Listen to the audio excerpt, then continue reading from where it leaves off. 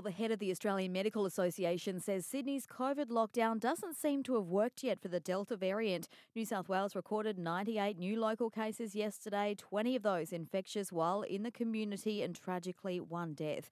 President Omar Khorshid has told Seven the next few days will be crucial to see if harsher restrictions are working. The lockdown certainly hasn't worked yet, not in terms of dropping those numbers, which is what we need to see to have any hope of coming out the other side of the lockdown.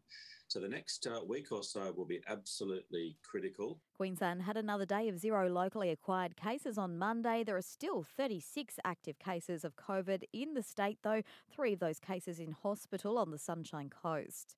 A talented local triathlete is fighting for her life in a Brisbane hospital after crashing her road bike at Pomona on Saturday. 19-year-old Alexa Leary suffered brain damage in the crash, doctors later finding clots, forcing them to remove part of her scalp to relieve pressure on her brain.